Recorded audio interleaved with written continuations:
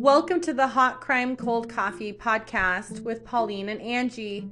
Each week we bring you new episodes on Wednesdays and Fridays. Each episode includes our favorite coffee that we're drinking, a missing person spotlight, and whatever case we're currently working on.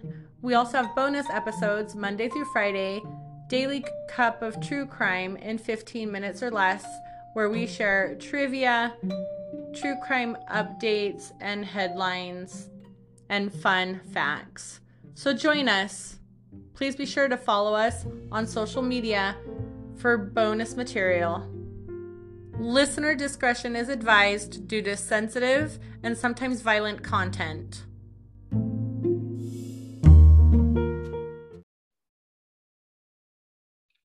Hey there, and welcome to episode 21, part 20 of the Vallow Daybell case. We're kind of late because, well, we suck. No, I'm just kidding. You sounded like you were dead and dying. I did.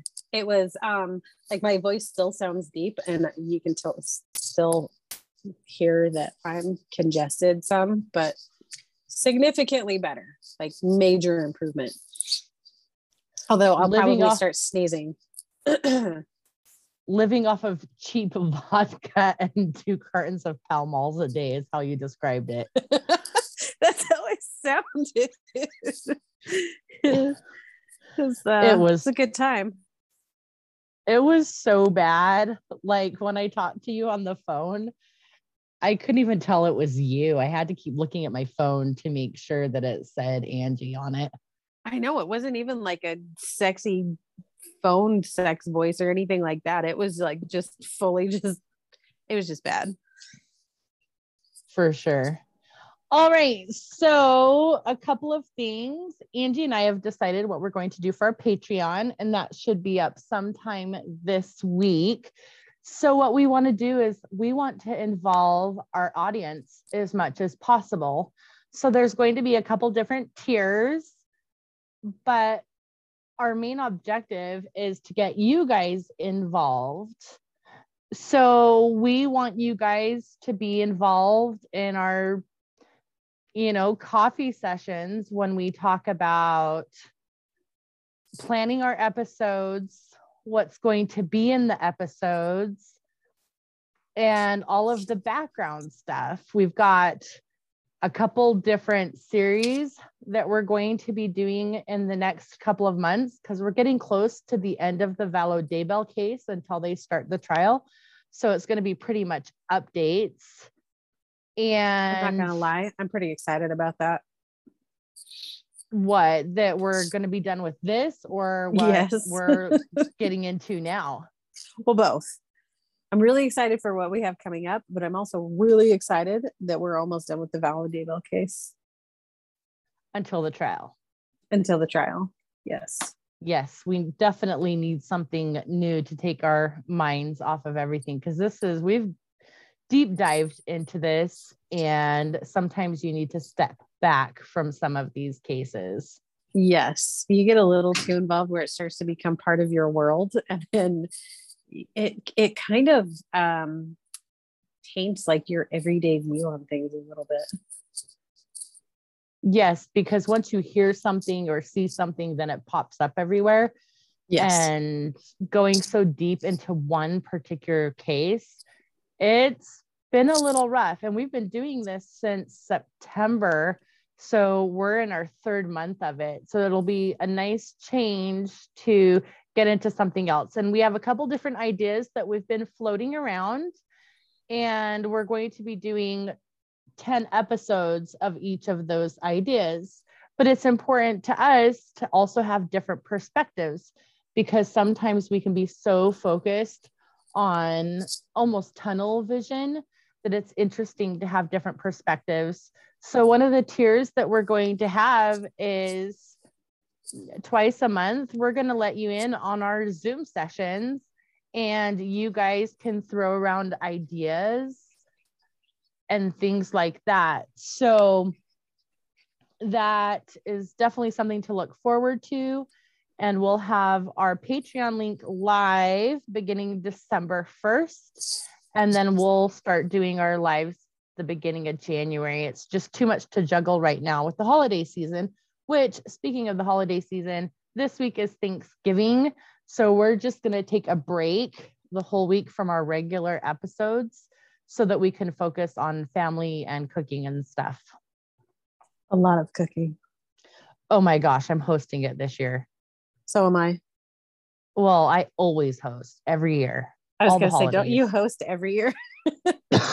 I do. But this year it's a little bit different because my mother-in-law, it's been almost a year since she was gone.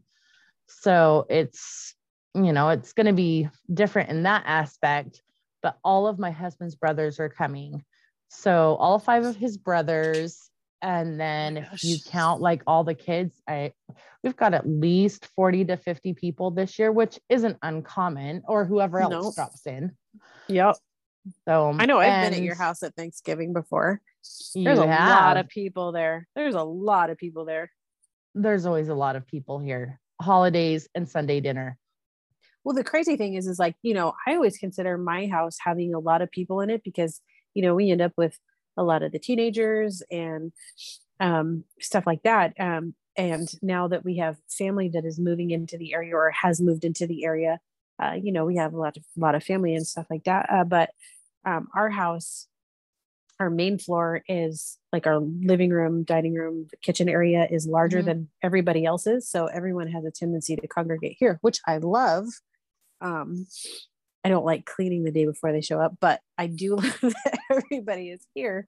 But yeah, it's a lot, like just the preparation for it, like buying the food before everybody comes. Like just when my sister comes during the summer, with her kids, because she's got 5 boys. So just before she comes, we go to Costco and it's at least 2 shopping carts full of food just to prepare for the, both our families combined for the week that they're here. It's absolutely insane. So yeah. Welcome to my life. Yeah. Yeah, pretty much. I mean, I've got 15 siblings. My husband's got 5 siblings. Everybody's got kids and there's always somebody popping in. My family will randomly show up. So you never know. And you can't not feed them. Like you have to feed everybody. But do you? Yeah. Well, yeah. Because a lot of the times the teenagers that show up at my house, they show up hungry because they know, like, and I've told them multiple times, because there's a couple of them, like, some of their families aren't always the greatest and they don't always, they just have a hard home life. And so, sometimes they go without eating. And so they know if they come to my house, I will feed them. And I will always feed them. So. Yeah.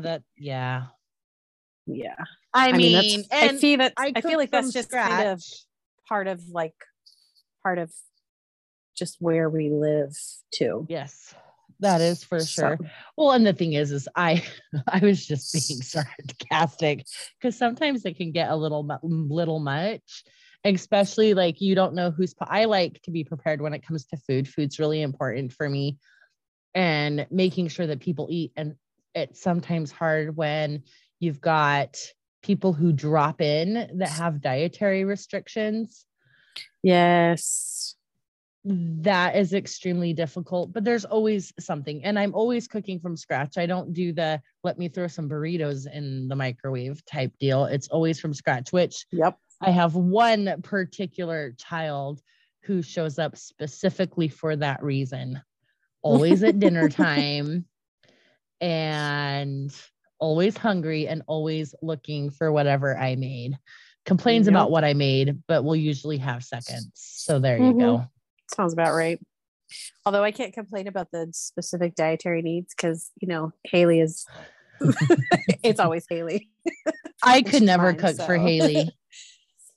Oh, she'd be fine. She would just she'd ask you what's in it and be like, For the most part, she's really easy. Just go meat and potatoes. It's her favorite food and she's not allergic to anything in it. Well, you have one child who whenever she comes over, it's, can you make some rice and gravy? Yes, She's yes, so I weird. can. Even though rice makes you sick. Yes, yes, I will make it for you. We will go. I cannot. So we used to go out to breakfast, and she would order, like, normal people, they would order biscuits and gravy. No, she would order a bowl of gravy, not like a side of gravy. Like, she wanted a bowl of gravy. Like, the looks that we would get from people were like, just do it. A bowl of gravy and either like a side of fruit or bacon. And she would eat a bowl of gravy and bacon, or she'd have a bowl of gravy and some fruit. So weird. That's too funny. I could totally see that though, because that's all she wants when she comes to my house. Can I have rice and gravy? Well, do you want potatoes and gravy? No, rice and gravy. All right, fine. Yep. She doesn't even care what type of gravy it is. Nope, she doesn't. So, although her go-to is sausage gravy, like the country gravy with sausage. I usually do like either chicken gravy or I'll do beef gravy with mushrooms. She'll eat that. Oh yeah, she loves the mushrooms.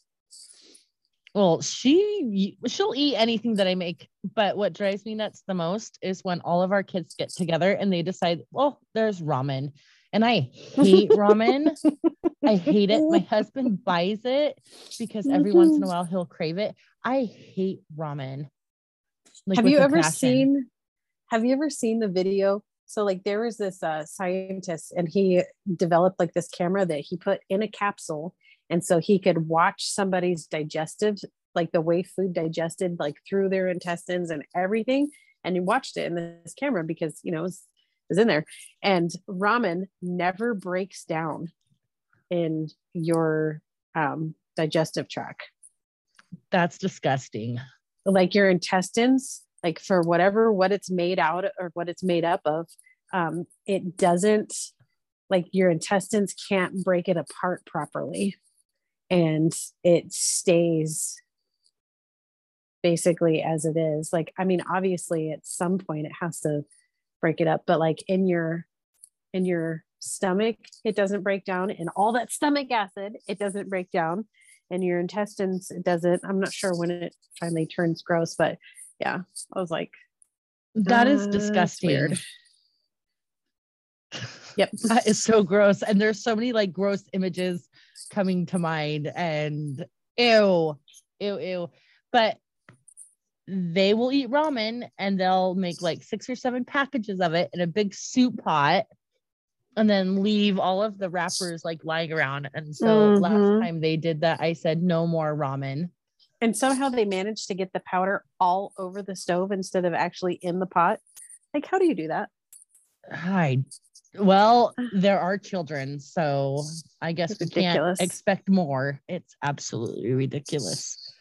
But what coffee do you have for us today, Angie? Today we have Grounds and Hounds. It's the Alpha Blend. So Grounds and Hounds is another 100% organic whole bean coffee from somewhere awesome, I'm sure. Colombia, Guatemala, Sumatra. They roast it using the traditional European style that focuses on the full body blends. This one is pretty cool. Every Grounds and Hounds cup helps save a pup. That's their slogan. They do what they can to support animal rescue initiatives and organizations by donating a portion of their sales. So they all go to a dog in need. There you have like this thing. I don't know if it's on the back of their coffee or whatever, but they've provided 1.5 million shelter meals, 3,000 toys provided, 1,500 microchips, 500 spay and neuters, 2,000 vaccine for rescue pups, and 2,000 pups transferred to no-kill organizations, all, and this is through 300 different organizations. So it's all pretty cool.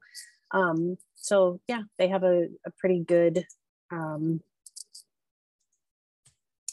thing that they're doing. Wow, my brain it would be really nice if it worked. It would be amazing. And the coffee is fantastic. This one is a good dark blend. It smells amazing when it's roasting. So this one has like vanilla, ginger, and nutmeg notes. You definitely taste it in the coffee, but you also smell it when it's brewing, which I kind of love because I love vanilla. I love ginger. I love nutmeg. Again, I'm not a huge flavored coffee person, but this doesn't taste like the artificial flavoring that they would normally put in it. It tastes like the actual spices. So it's freaking delicious. It's good. It's good stuff. I really like it. That's it. That's all I got for that coffee. Try it. You can buy it on Amazon. You can buy it on the Grounds and Hounds coffee.com, I believe. They do subscriptions, they do packs, they do all kinds of stuff. And they have a whole bunch of really cool, super cute holiday merch right now too. So go check it out. Yeah, it's really good. I got the Alpha blend, and then there's another one. I think it was Paper and Slippers that was really nice and yummy. Oh, they have super cute names. I know. Adorable. We're suckers for really good marketing. Let's just throw that out there. It's true. It's true. Wait until you see the coffee that I have for next episode. Angie, you're gonna die. It's a huge secret, but when you see it, you're like gonna die. Do you have any for me to taste? It's not nice. I may or may not have ordered double so that I could send some with Neva. Heck yeah. All right. Who's our missing person today, Angie? Our missing person. So we are still going in alphabetical order. We are doing Maine. This is Robert Leon Desmond, missing since August 1st, 1964 from Kennebunk, Maine. Considered endangered missing, male, white. He was born 8/21, 1953. He was 10 years old when he went missing. Caucasian male, black hair, brown eyes, and he went by the name of Bobby. So this story is actually super, super sad. He wasn't reported missing by his parents. He actually was only reported missing about a month after he had disappeared, when he failed to return to school after summer break. And people realized that he was gone. And when they went and asked his parents about it, they said, oh, we thought he had run away. And they had also told his siblings that they had thought he run away. Well, when you actually dive deeper into the story, his father was an alcoholic, and would become very, very violent when he would drink. So the night of his disappearance, the father had been drinking. The kids had been, he was really upset because the kids hadn't made their beds correctly. His older sister had said that she hid in her bedroom closet and didn't come out until the screaming had stopped. So she actually fell asleep in the closet. And when she woke up, everything was quiet. Her sister had escaped from the house through the window using a rope that was made out of a sheet. And then when she went to the other room, she saw her brother lying on the floor, only dressed in underwear. He wasn't moving. She tried to grab him and drag him into the closet, but he was too heavy. The mother saw her, got mad. And so she dropped her brother, hid under the bed, and her mother ended up dragging her out by her foot through the house, down into the basement, and locked her in a crate. So when she woke up in the morning, she had thought it had all been a bad dream. She'd actually blocked it out for years because it was such a traumatic night and didn't remember it for, oh goodness, I want to say it was like 10 years is when she started remembering it. But when she had got up in the morning, her mom told her that she had just had a nightmare. The door was open. She had money missing from her purse, and that Robert had run away. He'd stolen the money and run away. And then they just didn't talk about him anymore. Slowly, pictures of him started to disappear from the family's home. When they would ask what happened to him, you know, their mom and dad would just tell him, I don't know what it is that you're even trying to say, but you're wrong. Nothing happened. Like, you're crazy. Just kind of like gaslit him basically. And yeah, it is pretty crazy. So the house that they had lived in, they had re-cemented the basement floor in 1968. The authorities actually dug up the cement floor looking for his body in 1976 and didn't find him.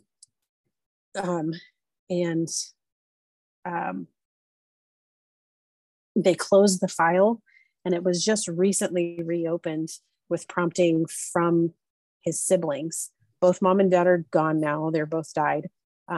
It's still unsolved, and his siblings have actually requested that they reopen the case. There's this whole podcast on it right now that was just done by Dark Down East, and it's what happened to Robert Bobby Desmond. It is crazy sad. But you know, you can go and check that out if you want to look into it more. If you have any information on the disappearance of Bobby Desmond, you can contact Kennebunk Police Department 207-985-6121, or the Maine State Police Major Crimes Unit South at 207-624-7076. Just be warned ahead of time. If you decide to go and listen to this, there is some really graphic descriptions of child abuse. So just for future reference, you know, if you go and listen to it, it's not for the faint of heart. It's pretty sad. And I believe it is the oldest missing person case in Maine. I think, yeah, well, I think you're saw right. that somewhere. Yep, I think you're right. So 1964, geez, that's, I can't even do the math. That's over 50 years ago. 56, 57? Yeah, 56, 57. It's absolutely insane that people can just disappear. Even now that happens. There was that little girl that they still haven't found her. She's been gone. She wasn't reported missing until 2 years after her disappearance. I can't remember which state. I'll probably think about it once this podcast is over. The little girl from Massachusetts. I want to say Mackenzie or Kennedy. But they still haven't found her body, even though her dad and her stepmom have been charged. I'll think about it like tonight when I'm the like crazy in the thing of the night, about this is, like, you know, I don't understand how they could close the case. Like, mom and dad never reported him missing. At the age of 10, they're like, oh, he just ran away. But, you know, the police had been to the house multiple times, you know, because of the dad's outbursts, because of his alcoholism and everything else like that. So they know that he's violent. They know this stuff. And they're just like, yeah, we're just going to close the case. Sorry. Like, whatever. He's just gone now. Like, I don't understand. A huge part of that too, though, is like in the 50s, they didn't really regulate abuse against children and violence against children. It wasn't something that was prevalent, I guess. You know, Yeah, like I remember some of just from stories from my mother-in-law and my mom, some of the stuff that they went through, and yet nobody did anything.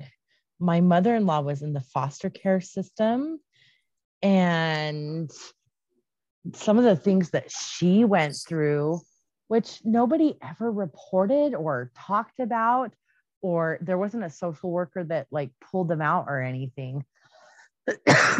And then some of the stuff that my mom went through as a kid, you know, nowadays I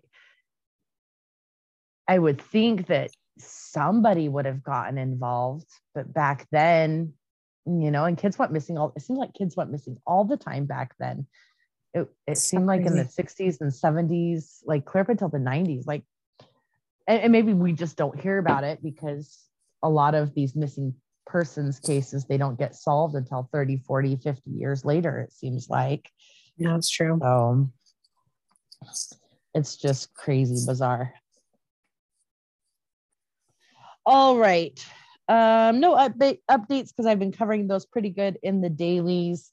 I just wanted to mention though that Judge Boyce, he has determined that Lori is competent, and also I know, right? But they have to take, mental health has to be taken seriously. It doesn't matter. I agree. But I'm glad that she's competent. Just because, yeah. Oh, I don't have anything nice to say. There have been so many speculations though of, is this a ruse or not? Is it a ruse to try to get out of facing trial and facing what really happened? Or does she really have mental health issues? Right. And you and I have discussed a little bit. Again, we try to keep our personal opinions out of this, but we have discussed that her patterns that she has in her life with the religion and the husbands and all of that goes back to when she was a kid with the fanaticism. And then that being a fanatic or a religious fanatic and taking it to these extremes doesn't necessarily mean that someone has a mental illness. But on the other hand, mental illness is so complex that her actions, if she was the one who did it, her actions could have led to situational mental illness. And it could be that she does have a severe mental illness, or she has a mental illness that was crippling enough, back in 2021. She may still have it now. We don't know because we don't have access to the records, which we shouldn't. That would be a huge HIPAA violation. Yeah. But they have to take it seriously, because the minute that you don't take mental health seriously, horrible things can happen. I remember when I was in New Mexico, I did a lot of treatment court, and you had to be dually diagnosed, which meant substance abuse and mental health. And a lot of the times our clients would come in mental health crisis, usually just before court date, right? And the question is it real or is it not? But we had to take every single incident as if it was a true mental health emergency. And that's just what the court systems are doing. They're just doing their job. And I would hope if I was in that situation and having a mental health crisis, they would take it just as serious. And working with, several jails throughout my lifetime, they need to take that very seriously, regardless if it's a ploy or not, because the one time you don't, that's somebody's life. Yep. So, and then Judge Boyce has deemed that there's no reason to sever the cases. He's going to keep them together. And now we're just waiting for a new trial date. Which I also love, because I feel like, they did the crimes together. They should be tried together. Yes, I do think that everybody deserves a fair trial, and that it's going to be tricky to keep things fair on both sides, but I don't think that they should be severed. So I think there's pros and cons to that. Personally, I think they should keep it joined, because the money that's going to be saved, all of the witnesses that they have, which the prosecution has said it's the same exact evidence, the same exact witnesses. Yep. And imagine have to go through 2 trials. Like, this is very traumatic anyway. And so for the witnesses to go through two trials, for the family to have to go through 2 trials. I've and said having it to wait that before. amount of additional time before they can bury those poor kids. It's yeah. I didn't even think about that, but you are right. Additional time. And Lindsay Blake brought it up in the motion to sever hearing. And I've been saying this, you guys know that I've been saying this for months now since we started this case. Have a joint trial, do 2 separate juries. It absolutely works, and it would solve all the problems. And in all of the Facebook groups and forums, do not bother them with your logic and reason. That is ridiculous. My goodness. I know, right? But it makes sense. And they may not. I agree. They may do it. I would hope that they would do it, just because it solves the majority of the problems if you didn't have a joint trial. You know what I mean? Or if you had a joint trial, all of those little reasons that you might use to appeal, just have 2 separate juries. It solves the problem of gender disparity. It solves the problem of both Lori's lawyers and Chad's lawyers of having very different, and this is something that John Pryor said, very different defense strategies, because he's been pretty open about his strategy, which again, just saying, I told you so. This started back when Chad's kids did the interview for 48 hours. Throw the blame on Lori. Yep. That's been his defense strategy all along. If you look at just about everything that he's done, he's been very methodical and meticulous. Every interview that family's given, which has only been one, his kids have only done one interview.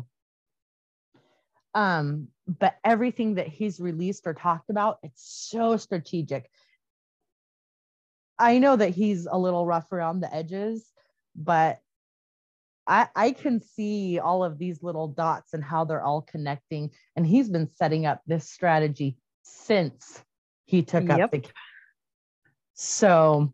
No, I totally agree. I 100% You can see the pattern. Oh, yeah, absolutely. And then one more thing that I wanted to bring up, if you guys haven't watched it yet, there is the 3-part series that Hidden True Crime has done. It's the interview with Chad's sister-in-law, Heather Daybell. It's extremely good. I think that she did very well without telling other people's versions of the story. I'm sure that she got backlash from Chad's family, but it was good to hear a family member's perspective that wasn't Lori's family or wasn't somebody else. It was interesting to get that perspective from Chad's side of the family, because again, no one has given interviews except for his kids, and that was 48 hours, and that was back in 2020, I believe, or the beginning of 2021. I'd have to look at my notes. So if you haven't listened to it or watched it, I listened to it. I didn't watch it. It was so good. It was a little long though. It's 3 parts. It's, I want to say between 5 and 6 hours total. So I just listened to it as if it was a podcast. Yeah, I started listening to it. It's hard. Why? Because you keep getting interrupted. I keep getting interrupted, or I have a really bad habit of listening to things, and then I don't know if I have like ADD or something like that, but like it'll say something and it'll make my brain like jump from like one thing to, oh God, how quickly my brain can change subjects is absolutely ridiculous. And it hops like super fast. Like we could be talking about cookies, and then all of a sudden I'll be like, oh, so did I tell you about this dress that I bought? And you're like, what the actual hell? So I do that when I listen to things. And then when I finally come back to listening to it, I realize I've missed like 20 minutes and I have no idea what's going on because I was too busy involved in like thoughts in my brain. No, you don't have ADHD. What are you talking about? I feel like you're mocking me now. I'm not mocking you. It's just that you and I are usually on that same wavelength. We'll be talking about one thing and then we'll jump together down the rabbit hole. And then we can turn around in 15 minutes and go right back to where we were at. It's ridiculous. Yeah. It's like, I was trying to explain it to my husband the other day. And have you seen that meme where it's like my brain, imagine like a computer that has like 9,572 different tabs open and you're jumping in between every single one of them. That's what it's like inside of my brain all the time. Like the amount of like thoughts that are running through my head at one point in time is just absolutely insane. I wouldn't know anything about that. Because my brain is so well organized. I mean, it's organized. It's just maybe not to somebody else. It's a good thing people can't see inside my brain. It's a big bag of weird up there. Oh my gosh, for sure. I know what's in your brain because you and I were usually on the same crazy rabbit hole, multiple tab, weird wavelength. Yep. All right, where were we? Last episode we did. Well, you missed last episode, so I did. We finished up. I have no idea where we are. We're in June. So we did May of 2021, where they basically filed the murder charges and all of that. Okay. And then we're at the beginning of June 2021. We're going to try to get through June and at least through the end of July. I'm trying to keep these all in months. So it just, again, we don't want to go over the 1 hour for these full episodes. It's just a little too much. All right. So on June 1st of 2021, Lori was deemed incompetent. So at the very end of May, what happened was that they put a hold on her case. They postponed her portion of the hearing. And then in June 1st of 2021, they deemed her as incompetent. And it blew up because so many people were like, what the heck? What does this mean? What's going to happen? Does this mean that she's going to be deemed insane? And no, that's not what it was. What it was is she was being deemed incompetent, and they would revisit the competency every couple of months, meaning she was either incapable of assisting in her defense or understanding the charges. But so many people were angry that this could happen. And it's law, it is what it is. And mental health, again, has to be taken very seriously, because the day that you don't take it seriously is the day that someone loses their life. I know that's a very hypocritical statement when it comes to this, but it is what it is. So she was deemed incompetent, and Rob Wood and the prosecution, they were disputing this incompetency. They're like, no, this can't be right. What do you mean she's incompetent? And then on June 7th, they no longer disputed it. They understood that, yes, there is a competency issue, and they acknowledged that, yes, it was a correct determination and correct action to continue testing and evaluating her. On June 9th, she was committed to a mental health facility. In most states, that means the state hospital. And yes, the facility was run by the state of Idaho. Some states have multiple hospitals. I know that New Mexico has one. I know that Montana has one. I'm not sure how many are in Idaho.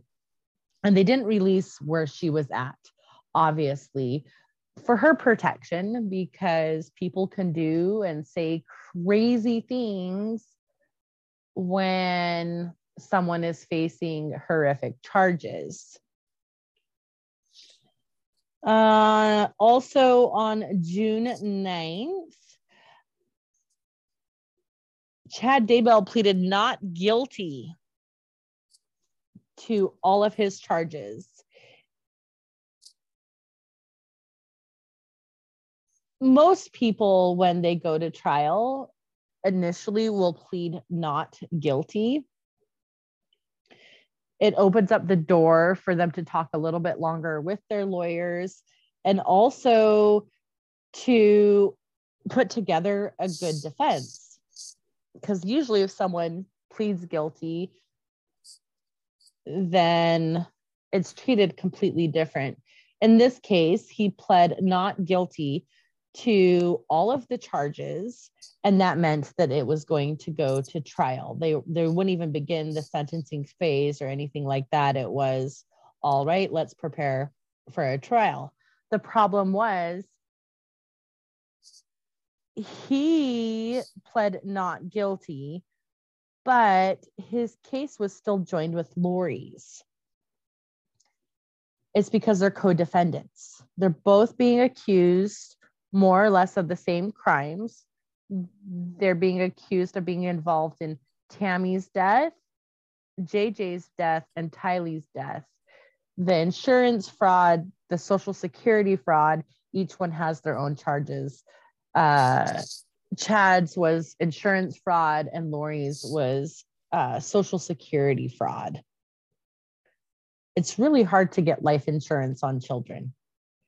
Let's just throw that out there. Kay and Larry were so angry and upset at the time. Those are JJ's grandparents, if you need a refresher. Kay's response was, he's such a liar. He's such a liar, when it came to Chad stating that he was not guilty, that he had nothing to do with these deaths. I understand the anger behind it, especially since in June of 2021, it had almost been 2 years since the children disappeared. They were also very angry that Lori was deemed incompetent. And so many people, since that happened back in 2021, they all think it's a ruse. And we already discussed that earlier in the episode, so I'm not going to jump back. On June 14th, oh goodness, Lori's lawyer, Mark Means, thank God he's not her lawyer anymore. Spoiler alert. He drove me nuts. Just some of his requests and the way that he acted and all that, like he was trying to be all suave and cool like John Pryor. Yeah. Because I don't think John Pryor is very likable, but that man with his weird demands, because John Pryor has had some very interesting demands. His demands, you can tell that there's a reason behind his crazy demands, but with Mark Means, it almost seemed like it was like bully and power. You know what I mean? Yeah. Just totally had a chip on his shoulder. Something, or he's trying to, like, little man syndrome. You know what I mean? Yes. And I'm not trying to bash him. I'm sure he's an excellent lawyer, but when it came to this case, his demands were obnoxious even. Don't hold back. Tell me how you really feel. Well, I am trying to be objective. But and Mark Means, again, I'm sure he's an excellent lawyer, and this case probably took a huge toll on him. If you listen to some of the rumors that went around about Mark Means, poor dude. But he was just obnoxious. Even on paper, he was obnoxious. And that is an art, to sound obnoxious on paper. So he made all of these weird requests that, oh my gosh, about certain recordings, certain records. He wanted access to all of it. He wanted everything transcripted. Just all of these crazy demands. And I mean, even regarding like her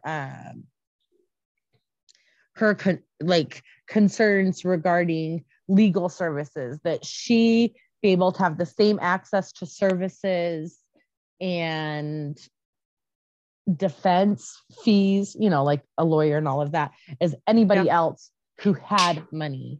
And I don't think that's ever been a concern, because a public defender or a court-appointed attorney, they're two separate things. They are just as good as a private attorney. John Pryor is I believe he's still a private attorney for Chad Daybell, but Lori's attorney, or attorneys now, because Mark Means is no longer her lawyer, they were court appointed. They're not public defenders. The difference between a public defender and a court appointed attorney is the public defender is essentially hired by the state.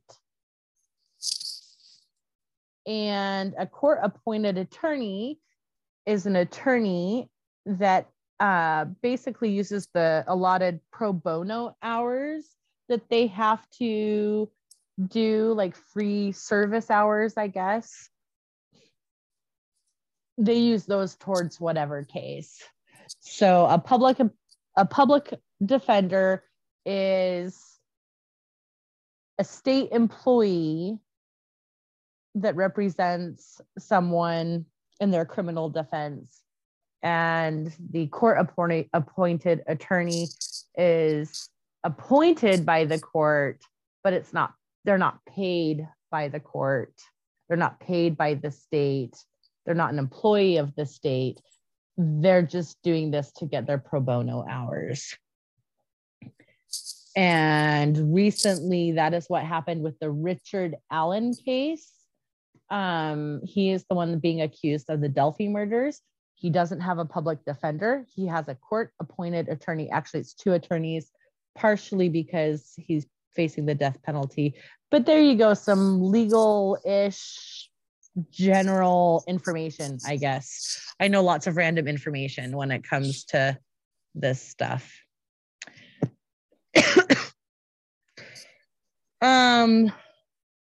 Mark Means really riled up the prosecutors. Like, again, obnoxious on paper, obnoxious in person. And they felt that all of his requests, and it was such a long laundry list, I'm not even going to get into because I think it's absolutely ridiculous. But the prosecution was like, it's inappropriate and absurd, and we don't even need to take this. And then on June 23rd of 2021, they set a trial date for Chad. Now, the cases are still joined. They were joined back then. And Chad initially was the only one listed because due to Lori's incompetency, her case was listed as being put on hold. They couldn't move forward with her case, but they still needed to move forward with Chad's because he still has his rights to, oh gosh, brain fart, to a fair, I guess, a fair trial. A speedy and fair trial. Speedy. Yes, even though he did waive his rights to a speedy trial, Lori has not. But now we're like jumping forward. So on Wednesday, June 23rd, 2021, they scheduled Chad's hearing to November of 2021. He was still pleading not guilty to every single one of the charges that had led from the May indictment. And so, yeah, so the first trial that was scheduled was November of 2021. And towards the end of June, so people troll the jail roster at the jail that Lori is at. And they also troll because they basically, I mean, it's public record. These are all public records. The jail roster is a public record. Anybody can access it. You can also access through one of the Idaho government websites, public access, right? You can't see the records or anything, but you can see all of the paperwork that's been filed, when the court hearings are, all of that stuff. So it was officially listed the end of June of 2021 that Lori was no longer in the jail in Madison County, and she had been moved.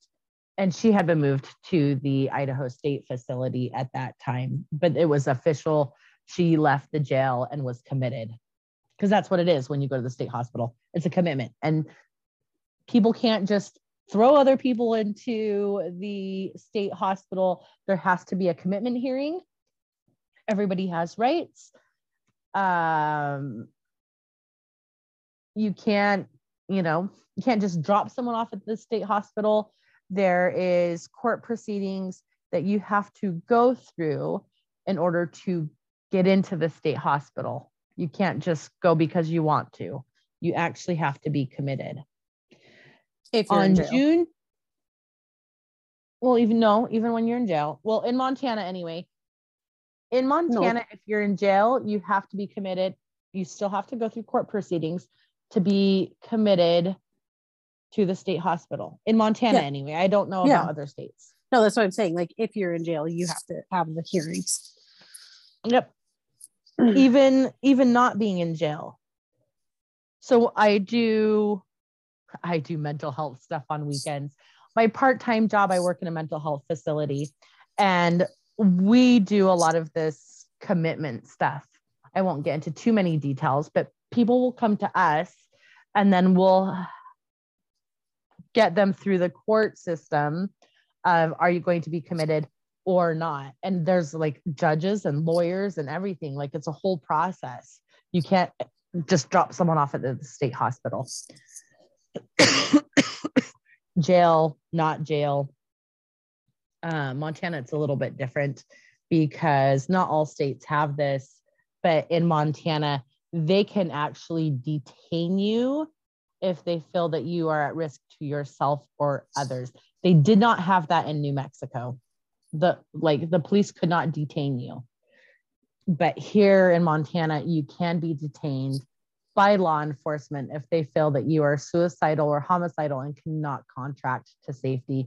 And then they schedule your hearings with a lawyer in front of a judge to determine if you're going to be committed. I believe it's the same process across the board.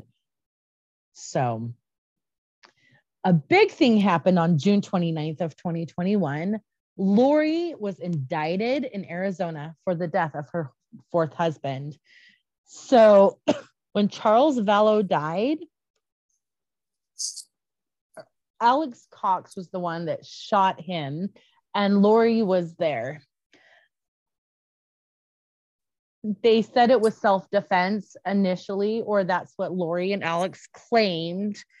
And with all of their investigative work, they determined it was indeed murder, but there was so much evidence that they had to go through, and you can't just charge someone because you think they did it.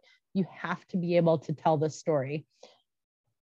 The only one left out of the 2 people, or out of the 5 people in the home the day that Charles Vallow died in 2019, is Alex, Lori, JJ, and Tylee. And the only one left alive now is Lori. So she was indicted, and she's being charged with the death of Charles Vallow. And she will be facing those charges after her trial in Idaho, whenever that may be. Arizona has been really good about releasing information to the public, and they've released phone calls, they've released interviews, they've released text messages, emails. I know it was in 2021 where they released, it was like over 25,000 pages. Yeah, it's like basically everything. They're like, yeah. What do you need? Here you go. Some of it's redacted, a lot of it isn't, but I think I want to say it's like something ridiculous, like 2 terabytes. Yeah, there's even the body cam footage from Alex sitting in front of the house after he shot Charles, isn't there? Yeah, and all of the interviews that Lori and Tylee gave. Yep. There's and they release something new every couple of months, it seems like, but they're not afraid to release all of this information.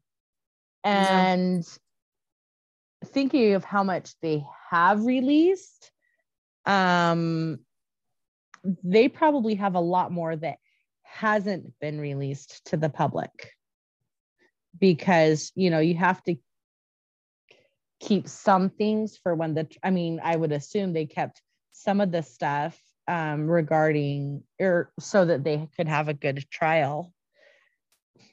Why would you release everything to the public? Yeah, it makes you wonder what they haven't released, huh? Like what they actually have, like held back. I'm sure a lot of the forensics, though, even though they've released a lot of that too, they've released autopsy records. Anything and everything that you can think of, they have released. It's ridiculous. But a lot of the evidence that they have released is, let's see. I was trying to think what they released back in July of 2021.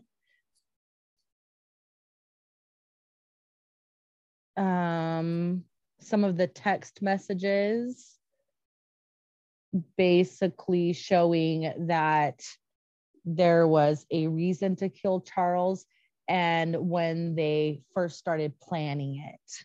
Yep. It was October, November of 2018.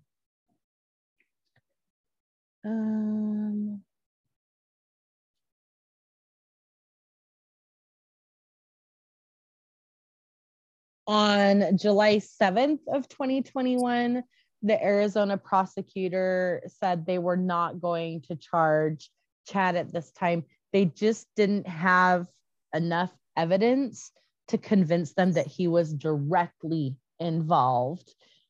He may have known about it, but they just don't have enough for it to be like an ironclad story, to be like, well, he did this in order for them to do that.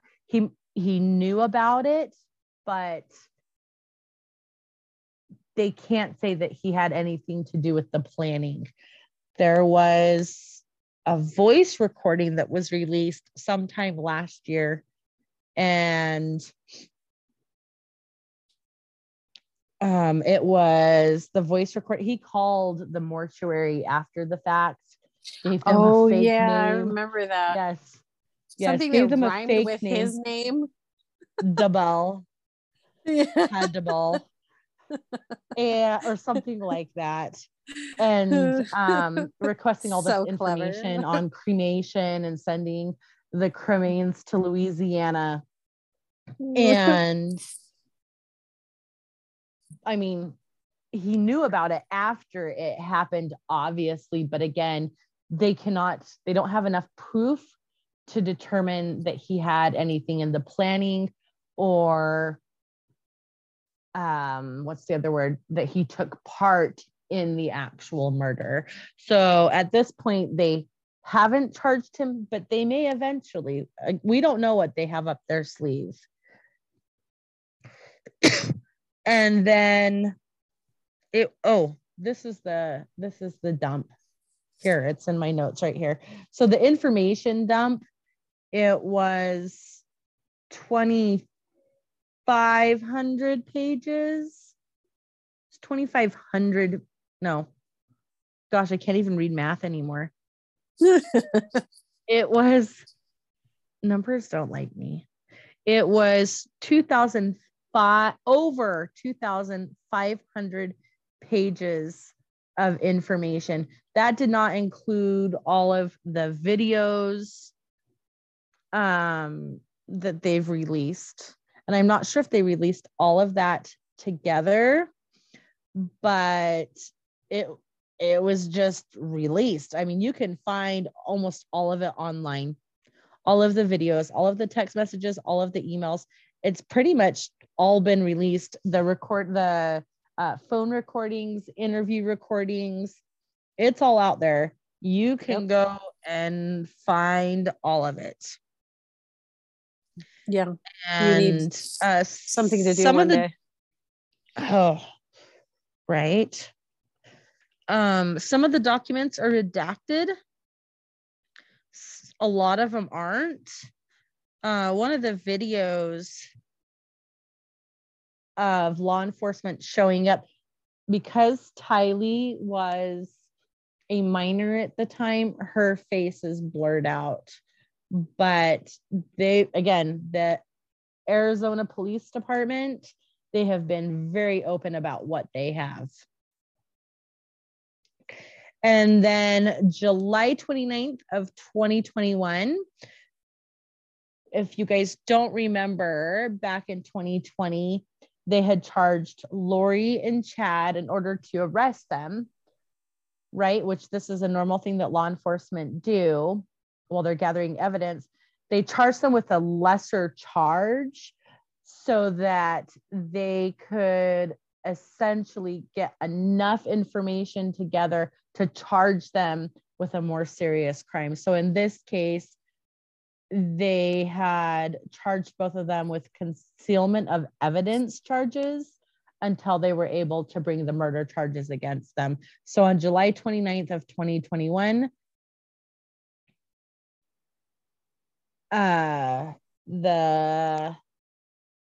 those charges were dropped. So the lesser charges were dropped. So now we only have the fraud charges and the murder charges.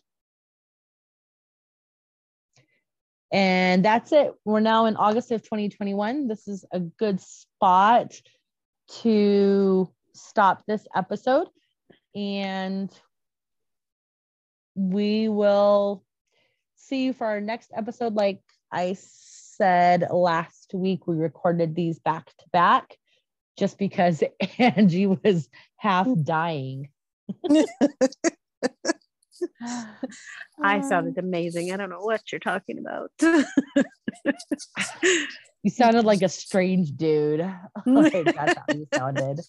Oh man, I should have done my dude impression for you then. Oh, it was so good. No, don't. No, I can't. I can't do it now. I meant then.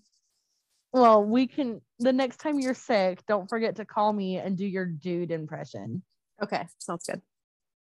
All right. So next episode, we'll start in in August of 2021 and hopefully get through August, September, and October of 2021.